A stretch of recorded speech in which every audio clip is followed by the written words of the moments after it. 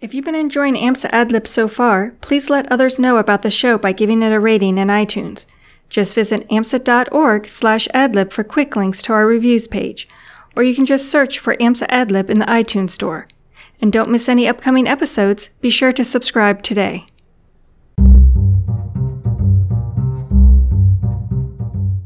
Welcome to AMSA AdLib. This is Christine. I'm here with AdLib senior producer Pete Thompson. Thanks for joining us today. Thanks for having me, Christine. So what are you going to talk to us about today? Well, this week I had a chance to talk to Jeff Kochi, who is AMSA's Director of Experiences. And Jeff's been pretty busy getting ready for the fall conferences the next couple of weeks, so it was a great opportunity to have a few minutes with him, kind of thinking through some of the themes of those conferences coming up, especially in terms of the New York conference. And he had some really interesting thoughts on technology and ethics, but not the usual sort of shiny devices question, but more about some of the pitfalls, some of the challenges that the physician's going to have to deal with in a larger sense in patient care. Jeff, I was looking at one of the themes for the New York conference the other day in terms of the involvement of technology. And I was wondering, a lot of times in healthcare and medicine, we talk about technology and we talk about what's shiny and new, or, what's kind of next around the corner and how it's going to save us all. In any of that, are we losing the human connection? Are we losing a connection to humanistic medicine? I mean, what's the cost? Well, I mean, like everything in life, it's neither all good nor all bad. There's aspects to the incorporation of technology which are good, and there are aspects to the incorporation of technology which, at the very least, present challenges, if not an actual loss to some aspect of humanistic care. And I think that there are a lot of folks who are thinking about that part of it right now in a lot of different ways with a lot of different nuance. There are already a lot of concerns about the incorporation of technology into the practice of healthcare, and more specifically into the space between the doctor and the patient, or between the health provider and the patient. Because if you look at an iPad or an iPhone or any kind of portable device, it can physically be a barrier between the patient and the provider. Oftentimes, physicians, and especially medical trainees like residents and medical students who are now openly encouraged to use technology at the point of delivery of care, are oftentimes criticized for that piece of technology becoming a barrier, a physical barrier. There's a story I heard of from a physician, a pediatrician, in fact, who had received a drawing from one of his pediatrics patients, and it was a drawing of his office, and he was in the examining room along with the patient and the patient's family, perhaps the mother and father. And what was so striking about this drawing is that the child had drawn the physician facing away from her, staring at his computer screen. And when he received the drawing, he was rather horrified by the unintentional communication of that distance or separation that she, the patient, perceived by virtue of the incorporation of the technology into the examination room. On the other hand, though, technology has the potential to bring people together, especially when we think about sort of these Web 2.0 type applications that are more socially focused. The applications of social media to create online communities for patients and for providers to engage in conversations about ongoing care and about health maintenance. And perhaps that, that's a really exciting example. And then there are some examples that are even more cutting edge than that. For example, the application of crowdsourcing platforms that allow clinicians and practitioners to actually share information from their experiences that help to create a more robust differential diagnosis, for example. And this is especially important when clinicians are dealing with a patient who presents with, say, a rare set of symptoms or something that the doctor hasn't seen before.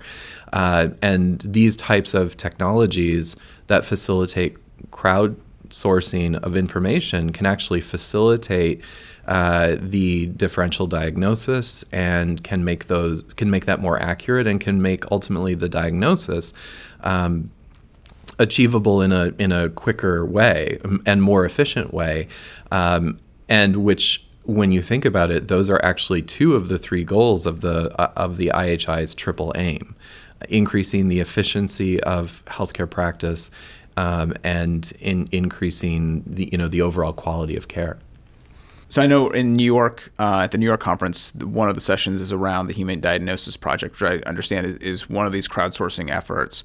To what degree do those efforts also sort of help remove, or maybe removing gatekeepers isn't inherently a positive or negative, but is there an element of removing a gatekeeper on care at all? Well, I think contrary to the notion that it's removing gatekeepers, I actually think it's opening gates. It's opening gates to communication. It's opening channels to communication and to information sharing between the providers of care, who may in fact be separated by many, many miles, time zones, continents, in fact, and by utilizing technology in this way, it's not opening up, in my sense, it's not opening up the potential for information run wild, because the information is being shared among clinicians who are utilizing it in ways being mindful of their own expertise, and they're using this information in conjunction with the evidence-based data that's presented in journals, journals and publications and sources of information of that type. But this provides sort of a freer, more accessible way of sharing knowledge, which, given today's globalized reality, patients are constantly traveling, and there's mass migration, and diseases certainly don't adhere to geopolitical boundaries. So there are real needs to kind of break down some of these barriers that have existed in the past, such as geographical barriers and time zone barriers, and doctors practicing in one hospital system and other doctors practicing in another hospital system. Breaking down those barriers, or overcoming them, is probably a better way of saying it, by utilizing these types of crowdsourcing technologies. This should enhance actually the quality of care and the effectiveness of the physicians who are utilizing the data and utilizing the information. And it's funny you mentioned the technology, specifically physical devices, sort of acting as barriers. Because as you were saying that, I had just lifted my iPad off the table to take some notes while Jeff was talking, and I certainly have recognized that in my own clinical care as a patient. Sort of seeing how physicians, even though they don't want to have to be, are struggling with how to balance the physical aspect of this technology, which they recognize the importance and the utility of it, but right now dragging laptops around, trying to hold it with one hand, while typing it, or choosing to set it on a counter and having to not face me, and a lot of these decisions seem to be being made by folks at the line, or at least maybe the technology isn't there. Is there a set of recommendations that people have at this point on how to deal with that? I'm not personally aware of a formalized set of recommendations that have been developed yet.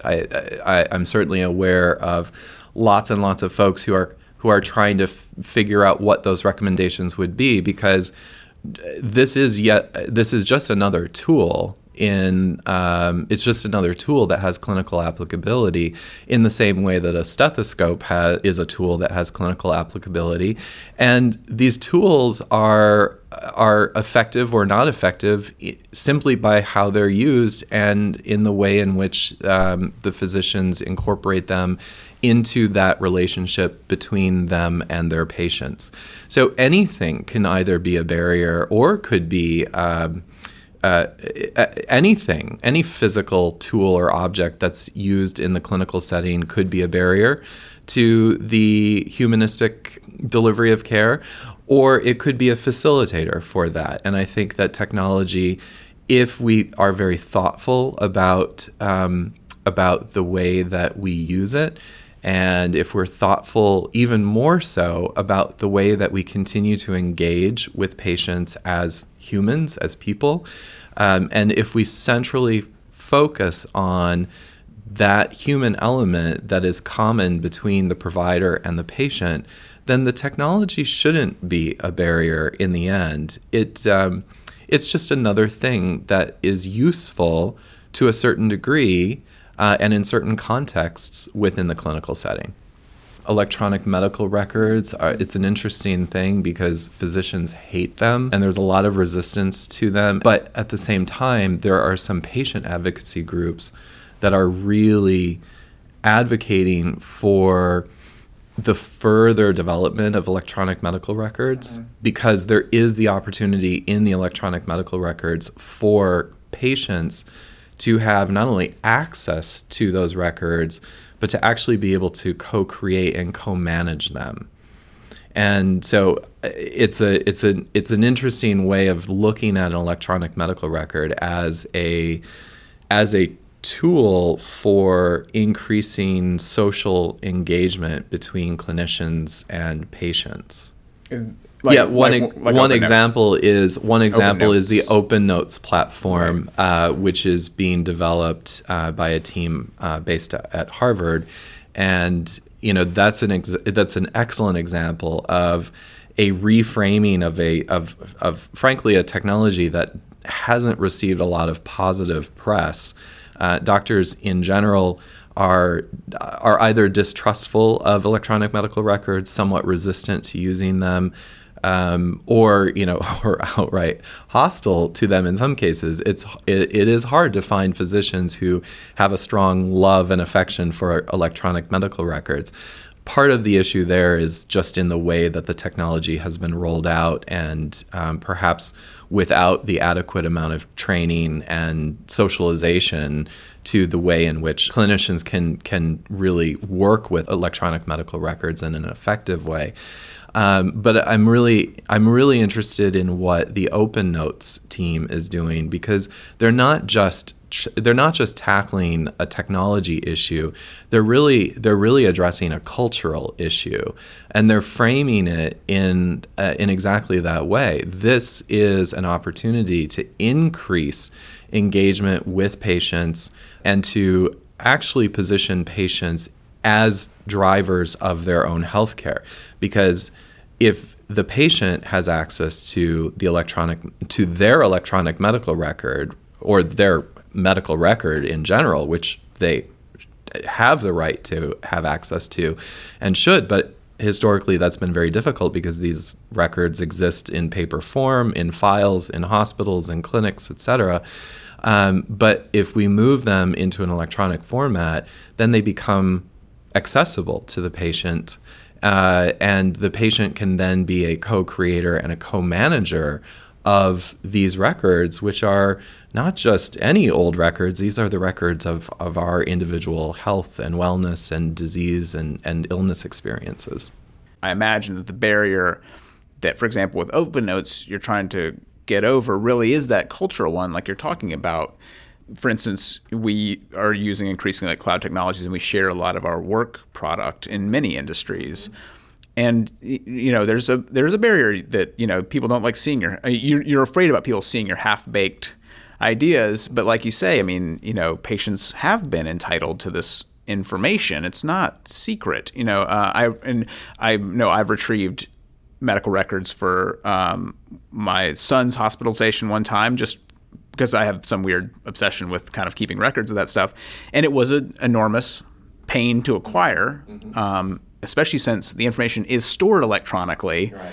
Yet I was only allowed to retrieve it in a paper format that's in this proprietary dialogue, in this encoded language, and it makes it sort of deeply inaccessible.